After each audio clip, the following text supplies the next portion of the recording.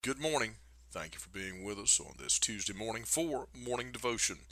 This week we're studying the book of First Thessalonians, and each day we're taking a thought out of a different chapter. Yesterday, chapter 1, and we saw a saving truth concerning the coming of the Lord Jesus.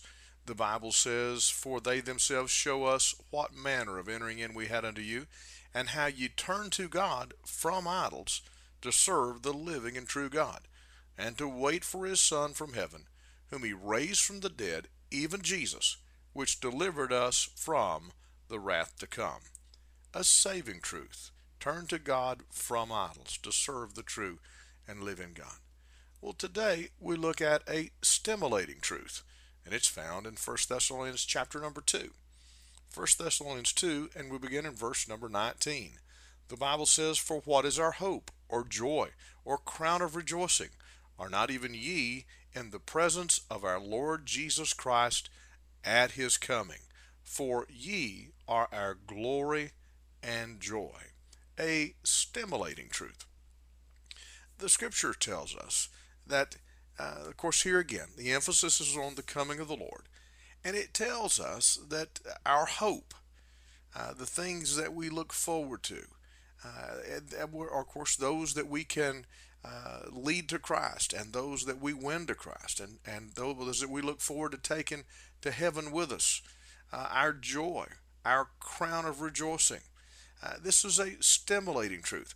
In other words, it ought to, number one, stimulate us that we would be busy about the Father's business because the Lord is soon at hand. It ought to stimulate us to get on with serving the Lord. There's a movement in this hour that basically says that all we have to do is get saved and then shout about it. But the truth of the matter is, we become the ears and the eyes and the hands and the feet of the Savior. We're become those living epistles known and read of men.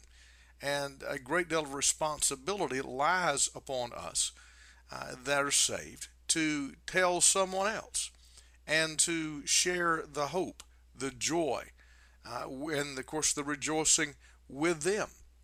And the fact to know that the Lord Jesus is coming. Maybe today, maybe tomorrow, but we know that his return is imminent.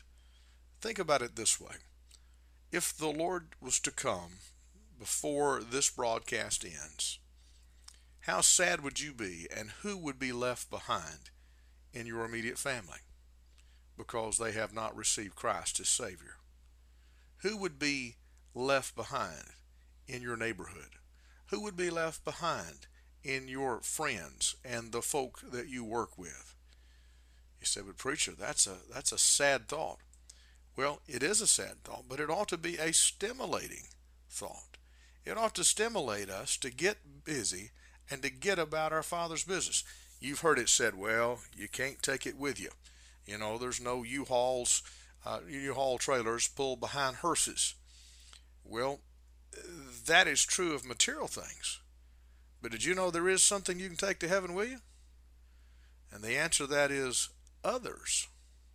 Others. You can take your children with you.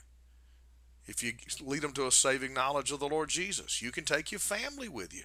You can take your loved ones with you. You can take your neighbors with you. You can take the people that you work with you. And how you do that, again, by sharing the gospel with them. We don't know what hour or what day the Lord comes. And so, therefore, we should be ready. This morning headlines certainly indicate that we are in the last days and we are in perilous times. But again, we have no way of knowing and don't have any intention of predicting. But the truth of the matter is, the return of Christ is imminent. And just as we said yesterday, the imminent return of Christ is a saving truth. It calls those Thessalonians to turn from idols and to turn and serve the living and true God. The same thing should be true today. It's a stimulating truth. Our hope, our joy, our crown of rejoicing are not even ye in the presence of our Lord Jesus Christ at his coming. Father, would you help us today in Christ's name? Amen. This is Pastor Randy Barton of the Anchor Baptist Church, 3232 Hendersonville Highway in Pisgah Forest, North Carolina. Have a great day.